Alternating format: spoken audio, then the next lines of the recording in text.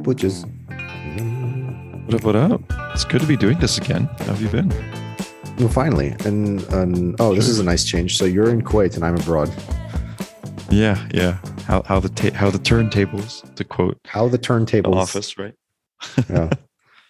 Yeah. So where are you at right now? I'm in Abu Dhabi. Hey, you know what's the difference between Dubai and Abu Dhabi? What? So Dubai doesn't like the Flintstones, but Abu Dhabi do. Okay, fine. That's okay. We're gonna edit that one out. That's shit. That's an uncle joke. I like it. Yeah. But yeah, what is it? You just doing work as usual in Abu Dhabi? Yeah, pretty much for the most part. Just here, client meets and stuff. So Nice. Yeah. By the way, okay, so for people who don't know, we've been offline they do know, they have questions, but we've been offline for about a month now. That was because Mo had about 600 things to do for his startup. And at the same time, I had like 200 client deliverables and there was just no time to do it. And also we wanted a little break because there's a lot going on family-wise and work-wise and the rest of it. But, we're back now, back to take away an hour of your life that you'll never, ever get back. And so Mo actually made it back to Kuwait a couple of days ago. And he has decided that he has become a vegetarian. And he started working out. And I'm wondering who this alien in a Mo suit is and where Mo is. But what's hilarious is, so he started lifting for the first time last night. And I was kind of, teaching him good form and the rest of it. And now he walks around like a T-Rex that's been shot in the thigh. It's honestly the best way to describe it. I've been thinking about like how I feel right now. And T-Rex being shot in the thigh, having seen the Jurassic Park movie, like that is very much how I feel. He's just hobbling around the house. Pretty much. It's like hobbling. So I usually carry. You can't move your arm in a way that allows you to normally put an AirPod in your ear. So I wish. See, this is when I wish we had a YouTube channel because like he's sky hooking it. Like he looks like Kareem Abdul-Jabbar, kind of going for a sky hook. But it just goes a little lower just to push the AirPod into place because he can't move it the normal way. Yeah. So pretty much like for more detail, I guess, and this is something both of our listeners can kind of like envision on the drive to work. But it's pretty much like I have to let my hand loose or like let my hand loose at my wrist and kind of like hit my ear multiple times to like fix the position of my AirPod. I could always use my left hand, but it's not as fun. You look so stupid. You look like one of those inflatable tube man things that they put outside of car dealerships trying to fix its AirPod. Pretty much. That's pretty much it. Although I'm gonna now when people start asking me how I feel, I'm definitely gonna use a T-Rex one. That's definitely more accurate. And also, Mo is now a vegetarian. Which is not because he loves animals, but because he really fucking hates plants. But yeah, but wait, so this is because you literally just did not, or you can't cook meat without poisoning yourself, basically. No, I mean, it wasn't just that, but it was just like, not the whole cooking part. Like the one thing I'd say about it is like, I'm regardless of what type of food it is, I'm just a person who likes to eat a lot. And the realization I had is, like after downing multiple plates of meat, I just always feel like absolute crap. And then I ate the same amount of like vegetables and fruits and like basically non-meat stuff one day. And I was like, oh, I ate the same amount. I'm still kind of full and I got like the nutrients that I kind of needed. And I just don't feel like crap. And I was like, okay, I guess I kind of should kind of keep sticking to this. Yeah. Now Mo eats less meat than the cat. Yes, pretty much. But the cat she's now on the streets. She belongs to the streets. She's one with the streets, basically. So we have a cat that treats the house like an Airbnb. She comes back at night, leaves in the morning. Sometimes she comes back and says, not a joke, to take a shit and then leave. She goes for a drink reminding of water. Us of our place and then heading out again. Human, pick it up and just leaves. Yeah. So this episode is really the catch-up show. We do not have a script because we haven't done this in a while. This is the longest we have gone on this is our first hiatus since the show began, like late last year. It's kind of true. Yeah. and all three of our fans miss us. And we also found out the identity of the magical mystery listener in Vermont. So hi, Lincoln. Oh yeah, yeah, we did. But, I feel like that was the fun thing about like checking our like metrics and seeing like random states and countries with like one listen. It always makes me question like, what, who is that? And like now that we have an answer to one of them, I'm happy. We have a German dude who listens, or girl, I don't know. Yeah, I can imagine the notification, the iPod notification. Oh yeah, the funny brothers back. We want to listen to the new one. Klaus starts the car. We're going on a drive on the Autobahn. Just 180 kilometers an hour, just listening to us shoot the shit. The fat one is funny. Okay. It's like, which fat one, the bald one or the balding one? Please. But yeah, I mean, it's always awesome. And like, that was the one thing of like, I know we joke a lot about like having 2 listeners and 3 listeners, but I mean, half of the investors and advisors that I met with over the course of our hiatus were basically like, oh, what happened to that thing you do?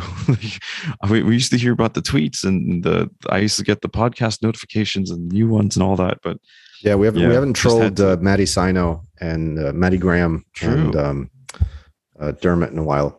So we have to find them and make them feel bad. I actually just tweeted something at Dermot earlier today. He tweeted this picture of like this crazy dish like full of chili. And then I tweeted back a GIF saying tomorrow morning, and then it's like a figure doing like breakdancing with fire shooting out of its ass. Accurate. So that's going to be him soon. So in the month we've been on hiatus, let's see. Crypto crash continues. Valuations everywhere suck. Oh yeah. I mean that was the kind of one thing that we got also, and not to make this entire thing like basically a company update, but yeah, it's been this past month specifically has been very interesting as a founder, specifically as a CTO. Like the one thing that I can, before I kind of mentioned this, you know how we always say we have very, very cool shit we want to talk about and we just never can because it's always a work in progress. Yes. Well, there's one thing that I can finally talk about that's basically been going on for months. We've been in talks about it for like Lord knows how many, like since late last year, and got to work on it early this year or like a couple of months ago, and finally we're able to wrap it up. But Abstract is now fully running on AWS. So we're kind of falling in line now. Hooray! Which is very interesting. And then what was also more interesting is that all the fires that popped up because like right after we migrated traffic over to AWS is one of the big reasons why we ended up taking this hiatus. Because it was very much I went from like being on damage control. Oh yeah. And just making sure I get like, okay, I should have this much sleep. I'm very fragile right now to, oh shit, I have to pull like 16, 18-hour days just debugging shit. And that really took it out of me. And I guess I needed the Saturdays that we usually take to record stuff. But yeah, overall, I mean, this like not only that from the Abstract perspective, and like we did have a lot of good news as well in terms of hitting like revenue milestones and all that type of stuff that I'm sure if you're on our email list, you'll be getting soon. But kind of like you mentioned, every other day we get an email from an investor saying shit's going to hit the fan. And like I talked to, we had this gathering once at our place, and this IB friend of ours came over and he was like, shit's going to hit the fan even harder than anyone expects it to. So yeah, everyone's kind of on their toes right now, and people are kind of anticipating the music to stop. Right? Yeah. It's kind of like how have you seen it on the VC end? I guess would be my question. I've told every client to revise down your valuation expectations. It's like we're doing seed at 30 million. No, you're not. Basically, I feel that. I mean, I'm not very well aware of what's going on in MENA market specifically because I mean, valuations did go crazy, definitely, but I have not been getting a lot of data points about, recent seed and Series A's. Right. But yeah, I don't know. Remains to be seen. I still think this is not the main story. The main story is just the general macro picture and what's going to happen, because still nobody really knows. Inflation is still nuts everywhere. Inflation's still crazy. What was it, like a couple of weeks ago when they hiked up interest rates like 75 basis points, I think? Yeah, there was that, and they're probably going to do it again in a couple of weeks. Yeah, and this is something like, this sounds normal, but they haven't done this since like the 80s or the 90s, I think. Since you shat in a diaper. No, wait. So yesterday? Since I shat in a diaper. Oh yeah. Yeah. Yeah. Since yesterday? But yeah, like this yesterday. But yeah, this is a diaper, not newspaper. Talking about, we should probably check in on our social media intern. He's been quiet. He's been laid off. No, he's been. We can no longer afford the stale bread that we pay him with. Yes, exactly. The Soviet rations, basically. Yeah. But no, I think the biggest thing is like everyone's kind of anticipating what's going to happen with the whole, recession or inflation or any of that type of stuff. But you brought up something that was basically like an oh shit moment that we both had, which is Klarna, right? Yeah. Went from like 46 billion to some like 6 billion valuation. Yeah, 46 to 6 billion. See, this is what happens. This is what happens when you build a fintech business on the concept of adverse selection. So adverse selection is going out of your way to select the least fit targets. Mm-hmm. So if you were using Klarna, a lot of the time you were doing it because nobody in the right mind gave you a credit card. And if you're familiar with, how stupid you have to be to not get a credit card anywhere ever, or how bad of a credit you have to be, it should scare you when it comes to Klarna, because Klarna was a lot of those credits. And it's a lot of people borrowing, what would be a micro loan to buy a little bit of something or another, or a gift, or, a household item. Or at some point, like people were buying pizza on credit, like literally a $20 pizza order would go on buy now, pay later. Like, I feel like if you need to borrow $20 for pizza, you should spend that $20 on like a giant sack of rice and live off that for a while. It's kind of true. But yeah, I don't know. Well, here, the thing is, like, the bleeding is not done. I think the huge like equities corrections, like the public equities and the crypto corrections, have kind of, they've hit quite a bit. I still think Bitcoin could go down to like 15 grand. So those corrections have come in the public markets. It's the private markets have begun to correct now. And it's not over, because a lot of the crazy 2020 and 2021 markups have yet to mark down, right? And that'll be happening in the second half of this year. And you're going to start seeing the Twitter memes about, private rounds looking shitty fairly soon. True. I can think of at least one fund of funds that had closed, I think it was earlier this year, late last year or something. And they've decided to basically halt deployments. Like, they're no longer going to be investing in any funds, at least till Q4 of this year, waiting for the dust to settle. Oh, so I did not foresee that happening. Things are ongoing. I know at least one person who was raising a fund who decided to close basically at what was their second close and just close the fund and start investing, because the pitch is just becoming much more difficult with the markets looking like how they're looking. Yeah, the one thing that kind of seems, from my perspective, like looking at, like I have founder friends who are still raising. They're not taking too big of a hit just yet. There are still WAGMI events going on, even up to the night before I traveled to Kuwait. There were still WAGMI events going on, like invitations going here and there. But I think the market that definitely got hit the hardest was the VC markets, right? It's been rebranded WAGNI.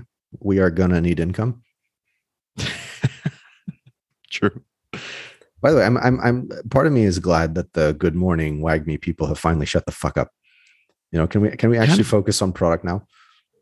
That was kind of annoying, and that's what I kind of realized is, like, not to shit on anyone on Twitter. This is like someone I'm trying. I can be perceived as a wannabe of, but the people who are like the loudest on Twitter and just don't talk about their company and just shit post. Like, when you actually get to know them, it's like, oh, like, yeah, we spun that down. It just shit the bed. It didn't work. but it's like it's interesting because it's like yeah, it's a lot of pivots, and like they just don't like Abstract is like, you know, as any startup does, it requires like 110 if not 1,000% of your effort. And me working from home, sticking in one place, you know, it still takes it all out of me. But I don't get the people who are like, I'm in New York now, I'm in Miami now, I'm in LA, I'm in SF. Let's have, as an investor, I would be looking at that as like, wait a second, is that being expensed to the company?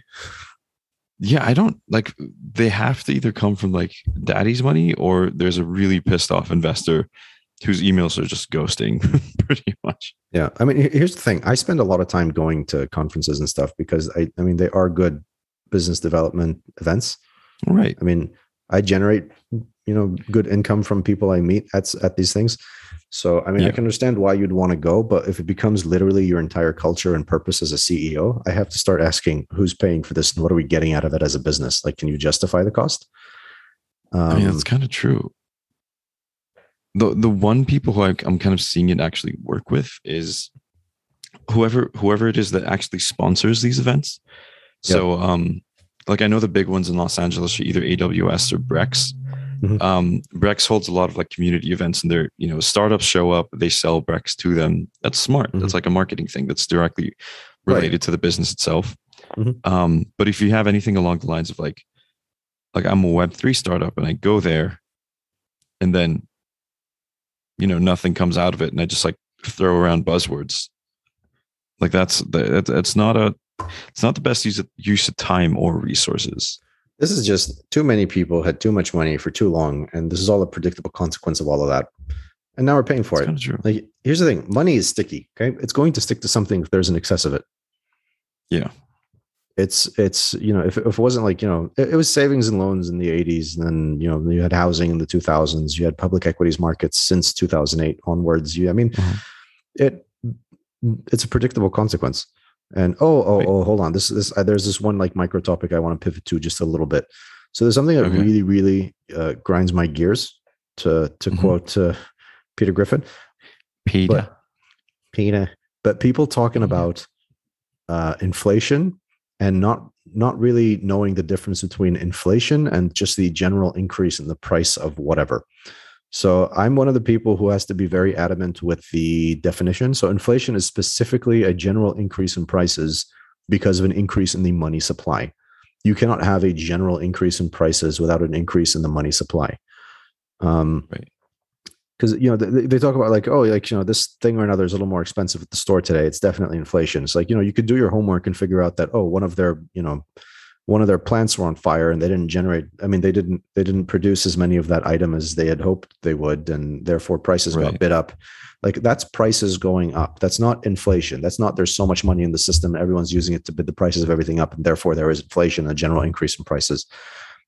For people who are not really that into economics, I mean, the way I describe it is if the grand total money supply in the entire world was $100 and all of it was in your pocket, and you spent $50 of it on gas and $50 of it on food, there is no way that you would end up paying $60 on gas and $60 on food the next week unless there was a general increase in the money supply. More money was created, found itself to your pocket, and then you bid up the prices, right? So, and the difference between the inflation and price increase is that price increase would be like, oh, there's an oil supply shock, and therefore, you know, the price per barrel has gone up, meaning now you're paying $60 for gas in a given month. However, now that you have less money, there's a deflationary effect on everything else in the economy, and now you're paying only $40 for food, right? That brings your spending also to $100, but there was a general price increase in one thing. But if there's a general price increase in everything, that means there's more dollars, and it really blows my mind to see the number of people who don't seem to get that concept. True. I mean, I've definitely seen my fair share of it, but is it like, have you seen that in like specific, I guess the right term would be like products or items where they complain about this getting more expensive, but them not just understanding that that's just more demand for it? I guess first thing that would kind of come to mind is like gas, maybe, but I don't know if you have any other idea. Gasoline and energy now is just a general supply shock. It's because, you know, the Russian markets aren't flowing like they used to. into world markets, and there are like various bans and restrictions here and there, and nobody's really stepped up and created. I mean, it pumped more oil to offset that, and therefore the price of oil is higher, demand being held equal, right? But food is a good one where it's a mix of both. So food is kind of creeping into the territory of supply being down because the cost of fertilizer has gone way up. And the fertilizer, by the way, was, mainly ammonia, and most of that ammonia is made from natural gas. So when like there's a natural gas shortage from Russia, for example, Russia, one of the largest producers of chemical fertilizer, doesn't produce as much, doesn't ship out as much, and therefore the price of fertilizer increases. That's one thing. Right. And then also when you're talking about just an increase in the money supply, when you look at food, I mean, the items in any given market that are more likely to be bid up in price because of an excess of money among the potential buyers for that item are the necessities. So food and fuel tend to go up first. But if you look at food, there was food inflation long before the Ukraine shit, long before there was like questions about whether or not they're going to get the grain out of the ports in the Black Sea, long before there was any question of, there's enough fertilizer to go around. So people in like the agricultural business or community are kind of pointing to September and October. So the reason I don't believe politicians when they say, oh, inflation is contained, it's coming down soon. It's like, no, all the farmers who would have planted way, way more in February and March in the climates that were then warming up in the Northern Hemisphere, like, the good wheat growing climates, the grain climates, they didn't plant as much. And the reason they did not plant as much was because all of their equipment runs on diesel, and diesel, shot up in price in March, obviously. And then B, they needed chemical fertilizer, and it's been way more expensive than any year prior. And therefore they planted less, meaning that there's going to be a smaller harvest come September, October, meaning prices are going to shoot way up. Right. And again, so the idea that inflation is definitely going to be tamed the next couple of months, I think is ridiculous. I think the Democrats, for political purposes, I mean, surely they know this. I mean, they have economists, right? Right. But for political purposes, aren't really highlighting it or talking about it because the worst potential period is going to come right before November. So they November is definitely going to be.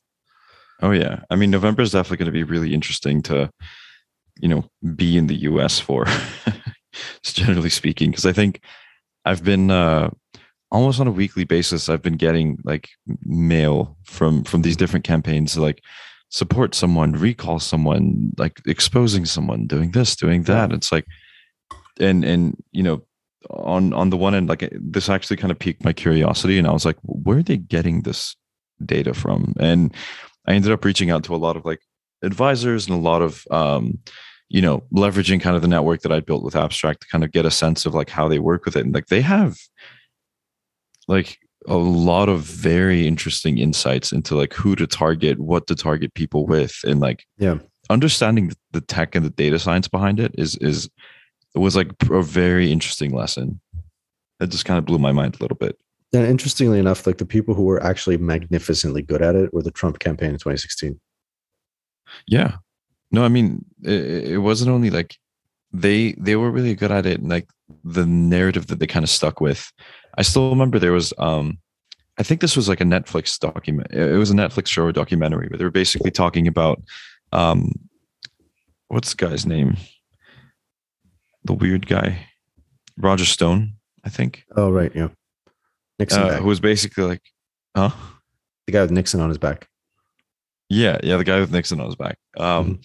Yeah. So the guy who basically, like he was basically talking about it, and he was like, so, if you want someone from outside of politics, and this was before the whole Trump stuff happened, he was like, so here's what's going to happen. Like, you're going to have someone who's going to come with some sort of success or some sort of background. He's going to talk about the establishment and wanting to take them down with his chops and all that stuff. And like someone stitched it with different parts of Trump's speech where he did talk about that stuff.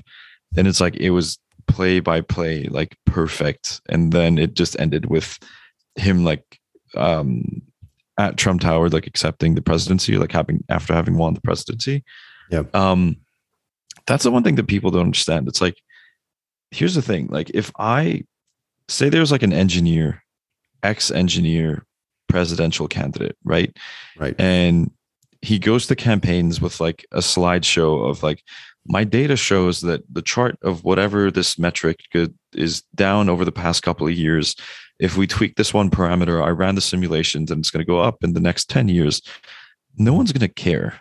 I mean, I feel like it's just like to pivot into something completely different. It's like, and this is very much from just any perspective. It's the storytelling / emotional aspect always ends up having like a higher return on investment than actual data. Yeah, nobody wants data. Only the nerds want data. Everybody else wants the tearjerker story. Exactly. And the biggest example of that, not only like bringing it back to something that makes excuse me. I don't know why my throat's like screwed right now. There we go. Okay, we're good.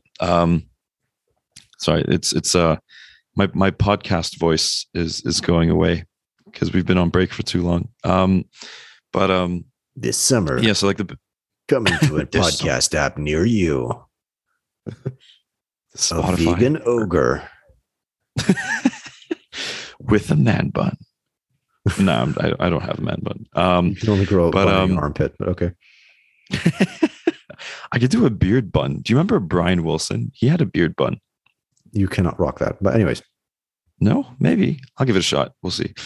But what I was going to say was the biggest example of that is like I was talking to this founder and the CEO of this one tech company, and they were raising like a seed round, I think.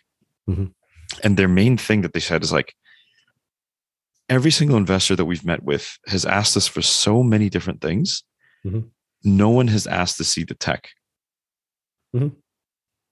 Which is kind of surprising because I kind of understand if you're in the B2B SaaS space, if you're in a specific industry where there's like a template that you basically follow to build your first iteration and there's no like deep tech or anything. Mm-hmm. I see that. But besides that, like, I just don't understand why that's like the data or like the engineering behind something just isn't a thing that people look at, you know? What kind of business was this?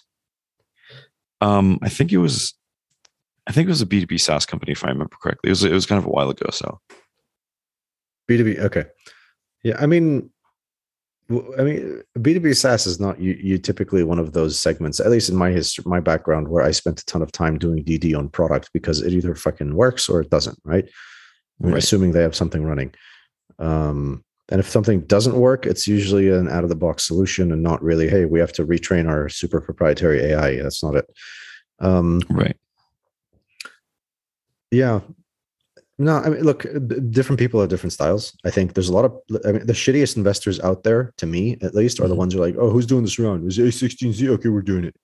And you don't even know what it is. Yeah. You know, these people just like follow signal. And by the way, people like A16Z and others know that there are morons like that, which means that they're 100% sure they can fill every round, right? True. So you have that kind of investor. You have the investors who, by the way, I mean, A16Z, like if you've ever been through the DD process with Andreessen Horowitz, it's tech. They start with the tech and they take a really deep dive in it. And they have some very knowledgeable people there. Like, you're talking to engineers, you're not really talking to VCs when you're doing that part of the process. And the thing is, like, if they say no, and they said no to my client at the time, and they came back with a very well written, super thought out reasoning as to why not, which I had never ever seen any VC ever do ever. It's just like, yo, stars aren't aligned, man. Next time so right? Or you know how VCs say no, right? They say yes with like 7 to 10 words, and they say no with a Stephen King novel. Yeah, exactly. You know what I mean? Yeah. And then I see that. They can't just say no. But yeah, so A16Z is very super thought out when it comes to like the technical due diligence and the responses, and they even like give you kind of like, I wish I could share the response, but I can't. But they give you these kind of like hurdles, and they say like, oh, if you happen to accomplish this, that, and the other thing by next round, please come back and we want to have another look at it and take a look at the tech again and see how you solve for X here and solve for Y there. So very tech focused. To me, that's like a superb investor. right? And that's not to say that everyone who thinks like that is immune from herd mentality. Right. But, and then you kind of have the middle of the pack people who ask certain questions that, and my running thesis is that, the questions come from things that they overlooked with deals that blew up in the past. So if they hammer down on like team matters, it's because they invested in a team that was really held together with spit and bubble gum. And as soon as the going got rough, it fell apart. Or if they hammer on market, it's because they did a market sizing exercise in the past that turned out to be completely crap. And, the startup couldn't grow through no fault of their own. It's just the market wasn't ready. It wasn't big enough. So, it's a trial and error kind of process that kind of generates their internal list of quote unquote relevant questions, which is why you'll never find a one size fits all questionnaire. This kind of what's interesting about this is like, it kind of reminds me of the conversation that we had with Aiden Gold. Where it's basically like, if I was investing in a company that wasn't like trailblazing kind of, and was working in an industry that already has a lot of like competitors and a lot of people working in that area, then doing the due diligence kind of makes sense. But my main question would be like, imagine you're Kleiner Perkins making the investment in Genentech, right? This is basically something that's never been done. The industry's never been done. Like because it's something that's being done for the first time, everyone's experience is kind of irrelevant. It's kind of relevant just because it's been in the same industry. If VC were to go back to like taking those moonshot bets that would actually change the world, what would that DD process kind of look like? So, I mean, different people have different methods. So if you ever heard like the late Don Valentine talk, like, to him, it was everything was about market. It's like, we need to know there's a giant market. Where's the market? Right. With Kleiner, I mean, I had read a little bit about their thought process prior to doing the Genentech deal. So the Genentech deal was quite interesting. So Genentech was a company that sort of accidentally invented an industry and basically created its own giant market. So if Genentech had gone to Sequoia, I'm not sure they were even around at the time, but if they had gone to Sequoia, 70s, right, and asked for an investment, I think it's likely Sequoia would have said no, just on the basis of like, you don't have a market here, Sure. So Kleiner Perkins saw a very, very, very novel solution to a very rare and pressing problem. Yeah. You know what? I'm going to go off on like a 5-minute tangent on this just because I want to. Go for it. And if you say anything, I'll mute you. But so here's the thing. Like, prior to like the 1920s or 30s, if you had diabetes, it was a death sentence. You just waited till you died. Like, you would go on a like a total sugar-free diet, by the way, to avoid sugar, or try to maintain your levels just by selectively eating certain things at certain times and, checking your own. It was really difficult. There was no intervention. It was just like observation and planning. Up until the 20s or 30s, when there were a couple guys, I'm forgetting the scientists' names, because if I knew I was going to tell the story right now, I would have researched it all. It would have been perfect. But in the 20s or 30s, what they did, there was a thesis that something in your pancreas had something to do with regulating your blood sugar. It was a working thesis, and there was no definitive evidence. So what they did was they got this is not super what do I put it, animal friendly. But they had gotten a certain number of dogs, and they had checked their blood sugar levels prior to eating and after eating, just to kind of determine a baseline. They then performed surgery on the dogs where they removed their pancreas. And they noticed that no matter what, their blood sugar was always way higher. And that's when they started exhibiting the symptoms of, human diabetes, which basically is, if you can't regulate blood sugar, then your body cannot use the sugar in your blood for energy. You go into a ketonic phase, which, that's where the word keto comes from, which is basically your body starts burning fat for energy. And that can be dangerous over time because you end up with ketoacidosis and then diabetic coma. So That was the waiting for death part. But what they did was they took all the pancreases that they had taken out of the dogs that were, the same dogs who were then, displaying symptoms of diabetes. They froze them. They basically ground them down to a paste. I'm pretty sure like they boiled them or heated them up in water or whatever until there was like a thin film of insulin or like pancreas juice, for lack of a better term, that separated from the pancreases. And then they took that and then they just injected it into the dogs, and it was like magic. They're just better. And basically that's the discovery of insulin. And then what happened was, now that they have the cure, they got to now mass produce this for people. And they figured, all right, where are we going to get that many animal pancreases? It's like, the pancreas used to be thrown out by any butcher, and they used to get a bunch of like bovine, what is it? Cow, pig, horse, whatever, all these pancreases. And it was the same process, same very dirty process, by the way, which never generated clean insulin, but was better than death and had some side effects. So they would do that. Wow. Sometime in the 70s, and that entire process scaled for like 40 years. It was crazy the number of animals they went through to generate enough insulin to save people. All right. Wow. And then at some point in the 70s, I think it was Eli Lilly. Okay. Mm-hmm. The pharmaceutical company. Eli Lilly basically put out this kind of competition that was kind of like the X Prize now with what they're doing for the climate thing. Right. Okay. So Eli Lilly kind of issued these requests for proposals to anyone who can find a way to just like cheaply mass produce insulin.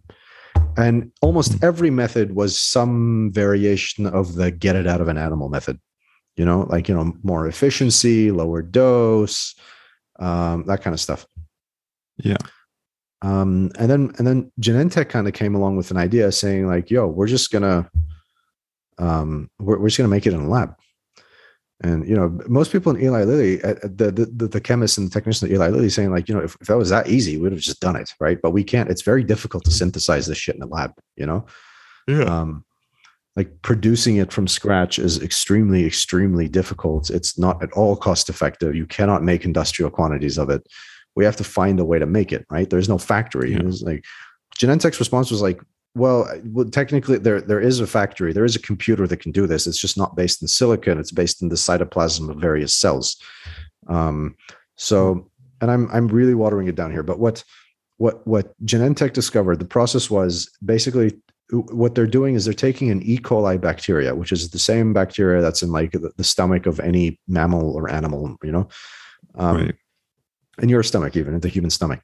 They take an E. coli bacteria. What they do is they have a process to edit the gene of that bacteria, since that entire bacterial gene, by the way, is like infinitely smaller than a human gene. So it's easier to like read and synthesize, splice into without causing trouble. Right. And they splice in the gene from I believe it was the insulin producing gene that came from a cell from the pancreas of a cow, I think.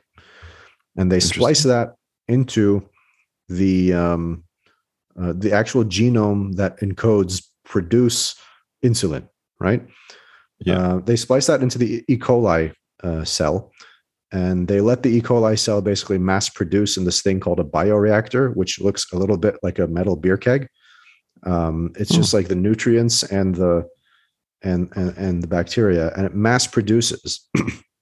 And what you're doing is you are tricking the cell into using its own machinery to print, for lack of a better term, insulin, which is not something an E. coli cell would print to begin with. So right. All the proteins in the human and animal body, all the proteins, everything, all of them come from basically 20 amino acids, which are protein building blocks. And the way that they are arranged and stacked and joined together is the way you have all the different proteins that make up everything in the human body, including things like insulin. Yeah. So the part of the cell that basically takes these random amino acids and assembles them to create a usable protein, that's called the ribosome. So the ribosome right. in your body, in your cells, is the manufacturing plant. So they've tricked the ribosome into assembling proteins to create insulin and not what the E. coli itself needs. So if you look at the bioreactor, there's like a very thin layer at the top of it, which is just pure insulin made by E. coli that's been tricked into producing insulin. So yeah, it's interesting. So I mean, this was DNA editing, right? So the mRNA of the E. coli would go to the DNA, well, actually would be copied from the DNA, and then the messenger RNA, hence the name mRNA, would go to the ribosome. The ribosome would look for a codon. A codon is the genetic equivalent of like a bit. Like instead of a 0 or a 1, you have chains of 3 nucleic acids. So ATCG or sorry. I think it was GCAT. I remember my biology class, right? Yeah, ATCG for DNA, AUCG for RNA. Right. Yeah. So basically, it's you have pairs of 3, and it looks at the chain of the mRNA and it looks for ATG. So those 3 or AUG really in mRNA, that is the genetic equivalent of hello world, and that tells your ribosome start printing here. Interesting. Okay. Right. So it's like what they do is the same sequence that's found across every single ribosome. Right. So what they did was they invented, or they kind of printed the section of DNA, spliced it into the DNA of the E. coli, and basically put in a start printing codon, and then all the codons necessary to properly structure the amino acids to create insulin, and then a stop printing codon. And the ribosome doesn't check to see whether the cell actually needs this shit. They just print. So Genentech invented this process and then took it back to Eli Lilly. Yeah. And Eli Lilly was like, this is fucking great. We don't even need animals anymore. Wow. And the other thing is it prints 100% totally pure insulin, whereas you weren't 100% sure you were getting only insulin out of the animal. Sometimes cause some adverse reactions and that sort of a thing. So Genentech accidentally, basically, they were trying to find a way to create insulin. And what they did was they created an industry, which is biotech. Yeah. And that's and you take that and like 50 years of iteration later, we don't even need DNA anymore. You can just use the RNA. And that's how we have the mRNA that basically told your body to create the antigens necessary to neutralize coronavirus. And yeah. I mean, I think the one thing that kind of like, the main question that kind of comes to mind when we talk about this type of stuff, where it's like, when you talk about scalability and hacking stuff together from a traditional, silicon-based computer perspective, right? Yep.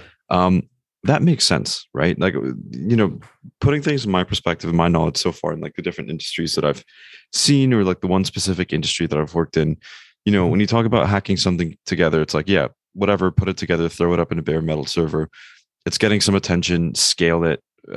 By scale it, we mean, 99% of the time, if you're not some like, insane genius with a lot of knowledge about,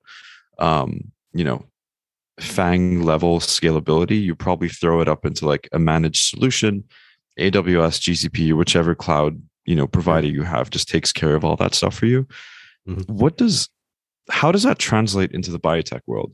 It's like, say for example, that, we're the founders of a biotech startup and we're spent countless hours kind of making these small genetic modifications to different parts of a cell, different cells of some specific body part or whatever it may be.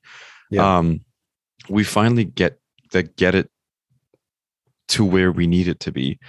How do you go, okay, we need to do this and start producing 1 million vials a month of whatever substance this thing is spitting out?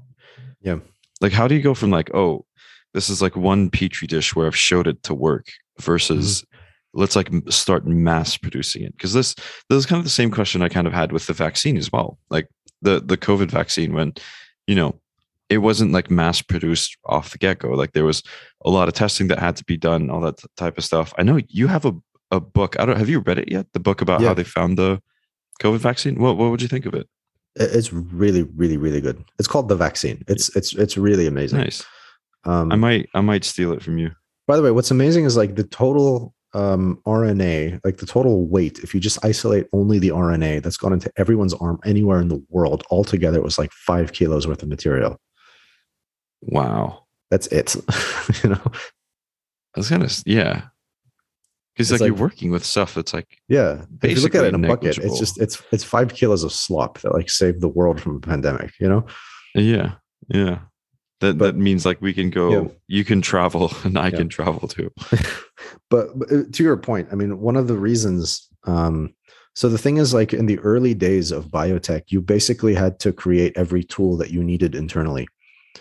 Right. And then in the decades after they became, so if biotech is gold mining, and the decades after, what I'm saying is all the different businesses that made everything from genes to axes and picks and sieves and everything you need in the gold mine. The satellite industries to support the core function kind of came to life. So it used to be the case that you would have to hire technicians to literally piece together templates to actually create certain genetic sequences. And the longer it got, the more likely it was that there was a mistake somewhere and that kind of thing. Right. But now it's gotten pretty easy. There are companies that you could just like email them your design and they'll send you back the DNA. Yeah. And by the way, there's an actual programming language for genetic design. I haven't heard about the programming language, but I know for a fact that there's what's it called?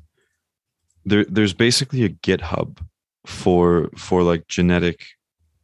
I don't know if it's like DNA sequences or something along the lines of that.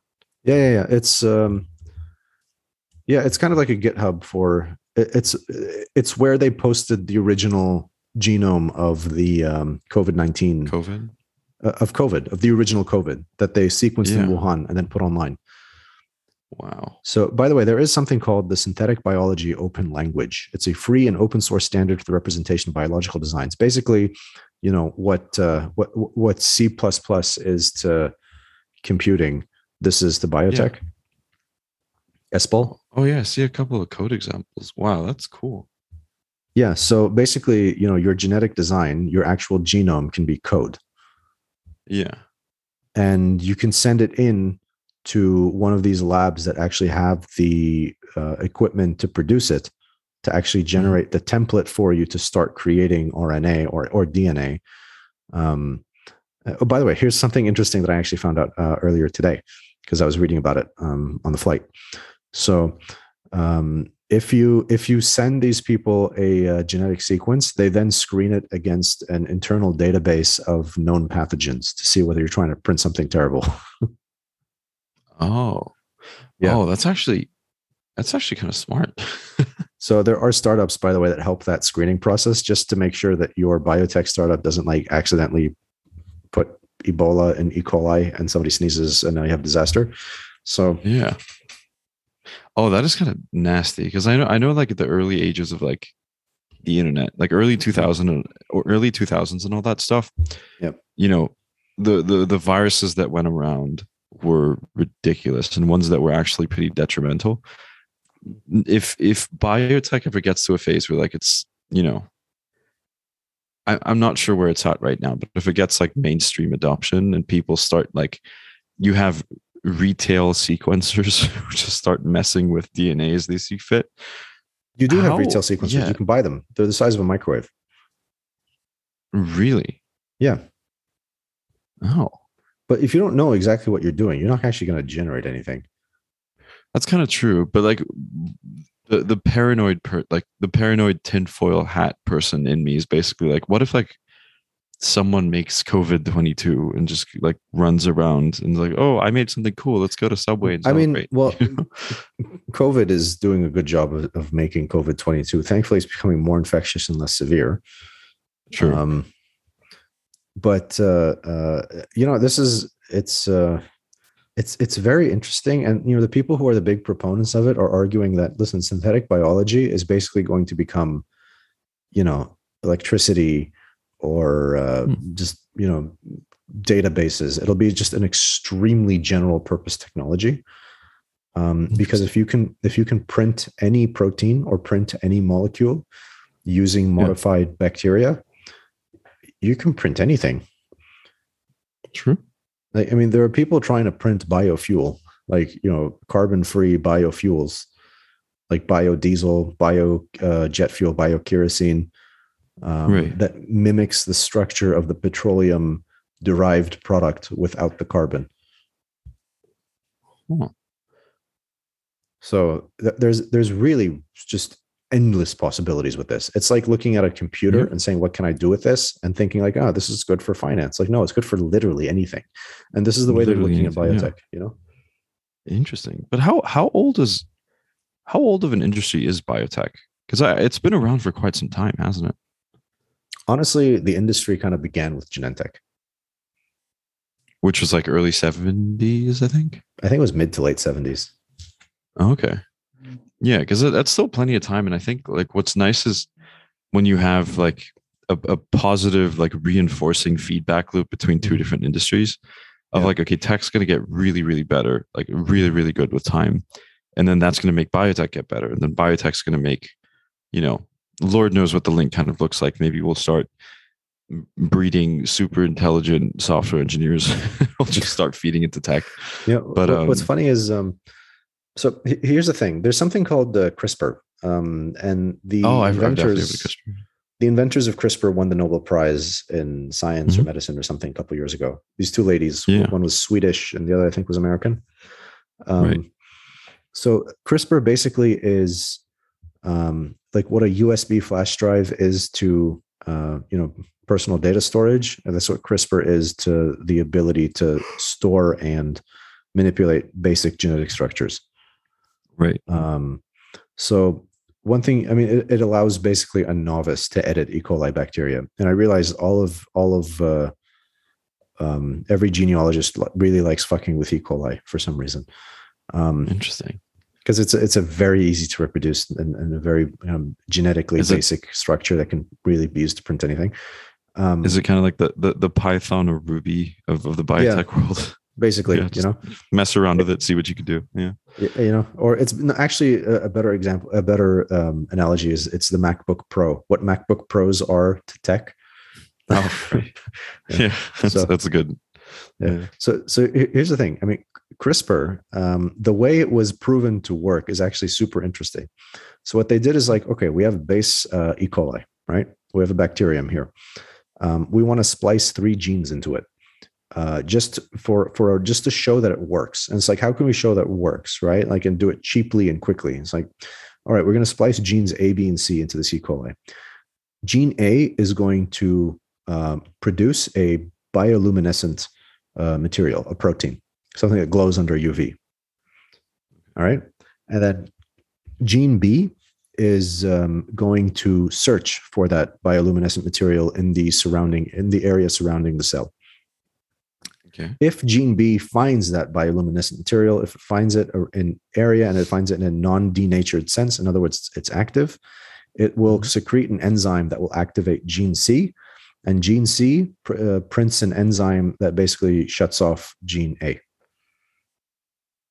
Or sorry, it turns on gene A in order to produce more. So if you follow that logic loop, assuming I've said it correctly, and you look under a microscope and you film it and you speed it up, you've basically created a tiny strobe light. Oh, interesting. Yeah. And that's how they prove that it works. Wow. That's pretty, like, yeah, it's definitely one of the things that like you'd stare at and think like, oh, are we flying too close to the sun a little bit? But it's kind of cool because I remember there's one guy who was like a founder of a CRISPR startup, and he was a bit on the more radical, like move fast, break things, Silicon Valley mindset a little bit. And the one thing that he was talking about was he was selling those kits out of his garage, and he was basically like, the world he's trying to create is like say you wake up one day and you're like, oh, I hate this thing about me, this specific trait that I can't change. Yeah. Program a little thing, stick it in you, and next thing you know, it's like fixed. That, I mean, here's the thing. It's one thing to screw with a single E. coli and then have it, regenerate its mutation and then eventually die. And then it's another thing having to edit 40 trillion cells in your human body. Exactly. And not only that, actually have the genes expressed, which is a different thing entirely. Right.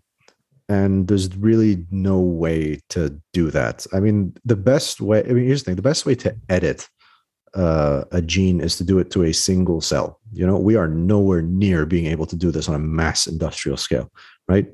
Right. And then the other thing is DNA, if broken, can lead to very terrible consequences because damaged DNA that reproduces infinitely and just doesn't stop and starts taking over its system has a very specific name in medicine, and that's cancer. That's right. So, yeah, I mean, we are nowhere near.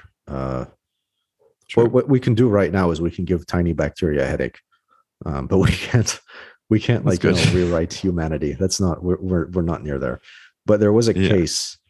I mean, not an adult human. If you're talking about a single cell, like a fertilized egg, then there are reports of a doctor having used CRISPR in China to edit a gene in a human zygote. So, oh wow, yeah. So that has been done before, basically.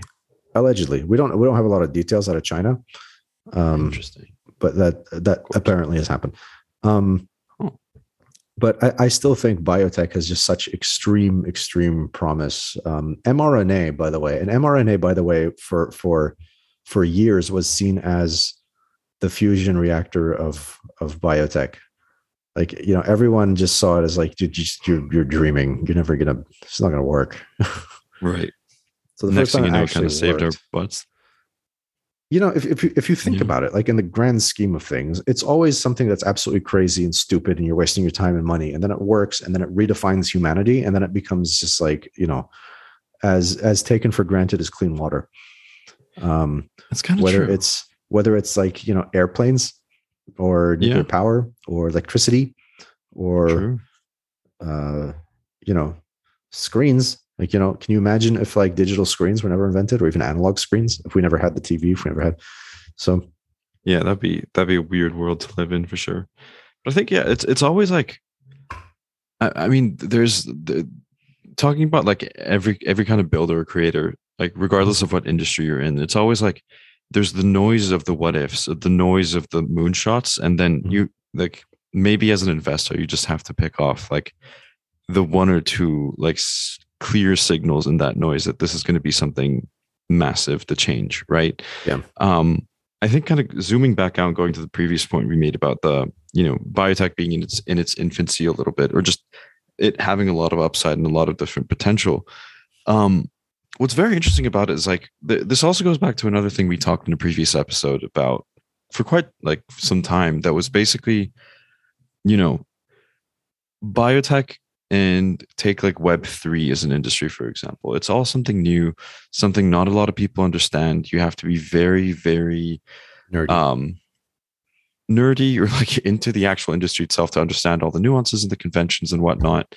But then everyone on the outside is just going to see the fuck ups, like the big mistakes that come out of it. Yeah. And that's gonna lead to a lot of like political resistance to actually getting stuff done. And whether that's Congress members of Congress who don't even understand what gene editing or gene sequencing kind of looks like, or DNA sequencing kind of looks like, and just banning all that stuff through legislation.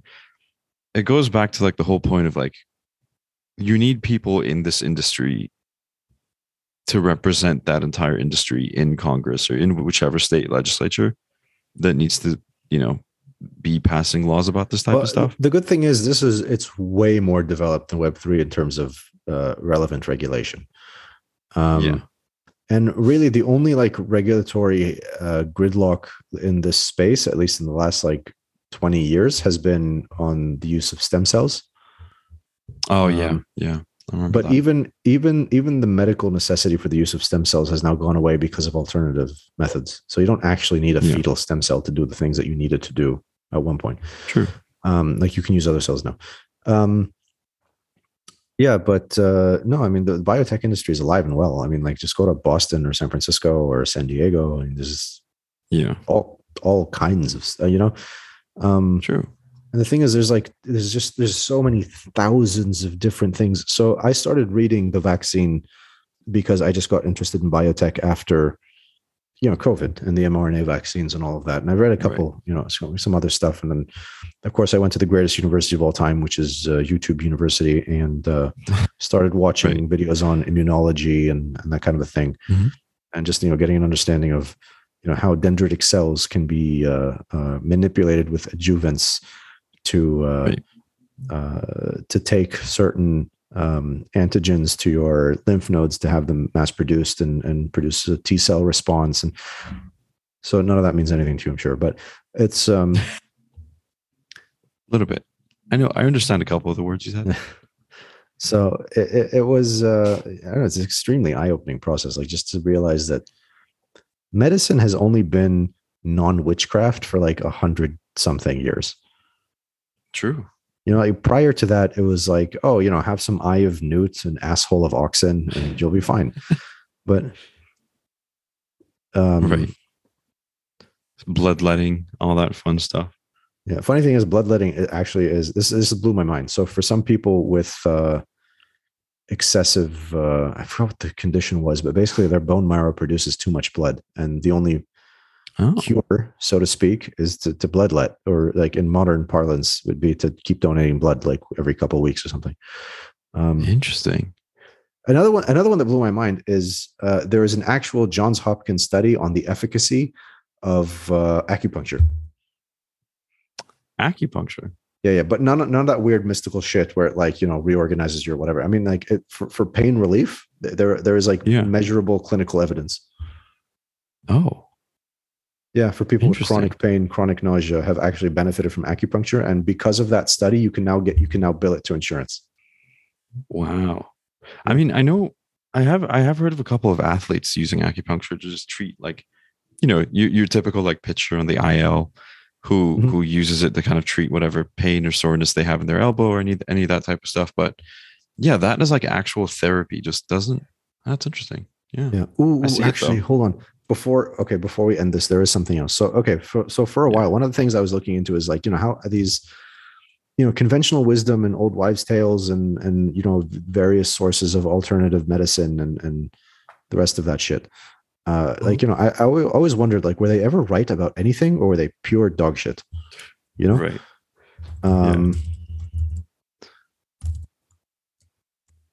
So, oh man, I gotta find this. Okay.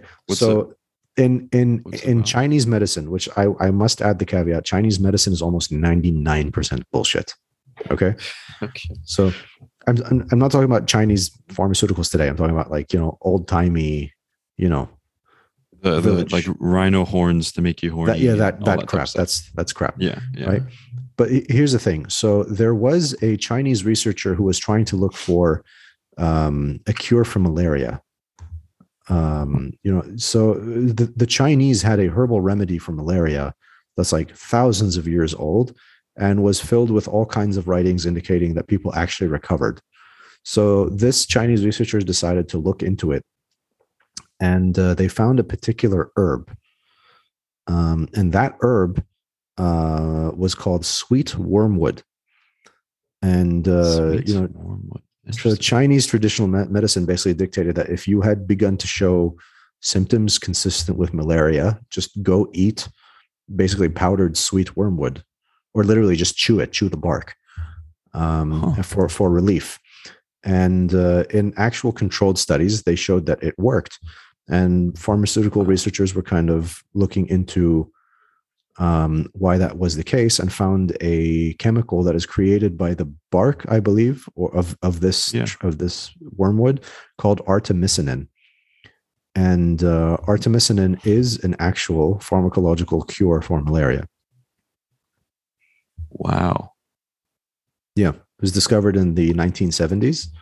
And artemisinin, by the way, was one of the drugs they found a way for E. coli to print, because they go to sweet wormwood, which is a fairly rare plant. It's not a widespread plant. It's also difficult to cultivate. and you would take the genome that produced artemisinin out of it and splice it into E. coli, put it in a bioreactor, and it would basically print it. And that's how you have treatment for malaria. Interesting. I mean, that's like, yeah, I know we're supposed to be ending now, but that's another question that I have. Like, what's very interesting is like basically discovering medicines that fix things that we still can't fix before the discovery of the scientific method. Like that trial that type of stuff is very, trial and error pretty much. And I remember what's his name? So there's this author that I really, really like. His name is completely. He's a physics professor at the University of Surrey in the UK, and he wrote this entire book about the House of Wisdom and like types of innovations that came out of there. And like one of the things that he touched on was like Ibn Sina or Avicenna, basically, and how pretty much. And then this was the same things that were covered in this book was also in a BBC documentary. It's on YouTube. If you look up House of Wisdom BBC, it'll come up. Highly recommend you check it out. But he basically talks about how, there were, Avicenna had step-by-step instructions on how to clear cataracts out of someone's eye thousands of years before anything was actually like admitted. And like they talked about like what you need to do to the instruments before putting them on the person's eye. They talked about like it's very like primitive. You would sterilize stuff. Instruments, which the world wouldn't do for like 1,000 years. You would sterilize instruments. Exactly. Yeah. So it's pretty crazy how like I don't know if it's like chance, but how they had figured all this stuff out before the scientific method was discovered, before the world, like the micro Golden world Age was kind of found. The Islamic Golden Age basically invented the modern scientific method. You're talking about like Baghdad, the peak of Baghdad, pre-Mongol invasion Baghdad scientific method. Yeah, 1258. So I think the one thing I was going to say was like I think it was also kind of like the mentality, because that's actually my current read. My current book is called Destiny Disrupted, which is the changing world through Islamic eyes, and kind of seeing how we went from the House of Wisdom to where we are right now, and the European Renaissance and all that type of stuff. And it definitely had to do with like one of the big changes. And this is also something that I remember Neil deGrasse Tyson talking about in one of his talks, but it was like a change in school of thought, where like the school of thought behind the Arab world back then was basically take everything from like, if there were ships visiting and they had books from Greece and Egypt and China and India, like take all of those, translate them, and see how you can iterate on them, make them better. But there was like this one school of thought that changed, where it was like they completely blocked off all foreign knowledge. And since then, that just started the downhill trend that we're still in, unfortunately. It seems, society operates on like 1,000-year cycles, like 500 to 1,000-year cycles. Kind of true. And we were born in the down cycle. Yeah, exactly. Keep in mind, back in the peak Islamic Golden Age era, a lot of them would look at like European invaders as these like illiterate creatures that never wash themselves. Brutes, basically. Exactly. Like there's actual documented grievances of like, this European smells like death and can't read. Why is he here? That's funny. Like, can you imagine if there's a Islamic Golden Age Venture Pros podcast, or just like, instead of talking about the US and all that, it's just like, isn't the House of Wisdom in Baghdad just so great? Like, I wouldn't want to be in London right now. Can you imagine if they had invented electricity in 1258? Ooh. Like if they had electricity and like the computing revolution, instead of happening like 1900 onwards, happened like 1300 onwards in Baghdad, like we would be teleporting and laughing at people for burning oil, Yeah, exactly. We'd probably figure out time travel by now, but yeah.